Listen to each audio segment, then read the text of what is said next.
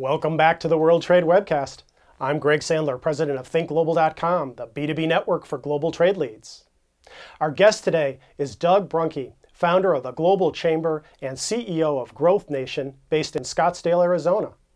The Global Chamber is officially launching during the first week of November, and the plan is to roll out the Global Chamber in 700 cities worldwide. Doug, welcome back. Thank you, Greg. So today I thought maybe we could talk a little bit more about this rollout of the Global Chamber and what your game plan is for accomplishing it. Sure, thank you. I've been very fortunate in my career. It's been a decades-long career, almost actually over 30 years. And I've been involved with international business for 27.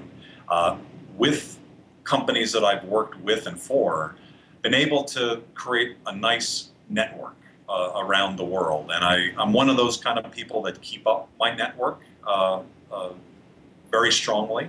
And I've been very fortunate to have met some amazing people, much more amazing than me over the years. And so our rollout will be largely built off a foundation of the people that we know initially. So we know a good amount of people. They're very enthusiastic. Yesterday I was with a fellow CEO, Lee Benson, who runs a company called Able Engineering and ETW. He's about $100 million, a very fast-moving company. And afterwards, he said, as we've left and kind of talked about the Global Chamber and the rollout that he's part of next week, he said, Doug, I love what you're doing. I think it's fantastic. He then showed me some pictures of his girlfriend, who is right now in China buying some products for a shoe company that she has. And he said, you know, when you were talking a couple weeks ago about the Globee people, the people who really get global business, that are really passionate about it, versus the people who don't get it and are really bored by it or not engaged with it, I'm one of those, and so is my girlfriend. So I think those people that have the passion, it's probably less than 1% of us, the crazies, I think will be the ones that really get this thing out person to person. And of course, there's some other rollouts. We've got a new team that's coming on board.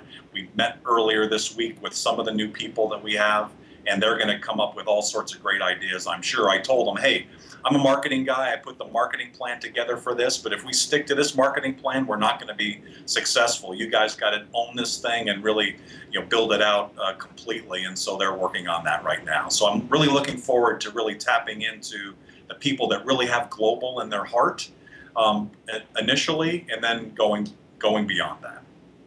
And how does this scale both nationally and internationally? I mean, certainly, a 700 city rollout is pretty ambitious, and it's going to require a lot of infrastructure, a lot of people on the ground, and even with a strong network of contacts, you're going to need expertise to run it, organize it, et cetera. So how does it scale? Sure. So you mentioned, I think it might have been yesterday, that this is a new world, right? So the old days, what we used to do is build a building, right? Brick and mortar. And these days we can do things a lot more cleverly. And guess what?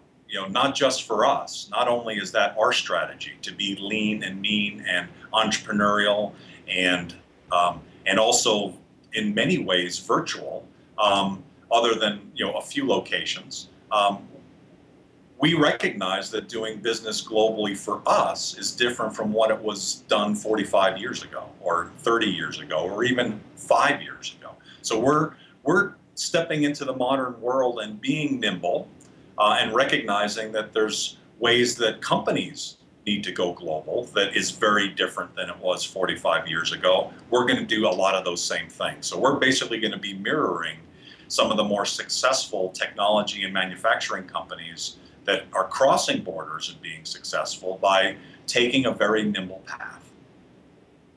Strategy, and we'll talk some more tomorrow about exactly what's on tap as you move forward. For more information on the Global Chamber, please visit globalchamber.org.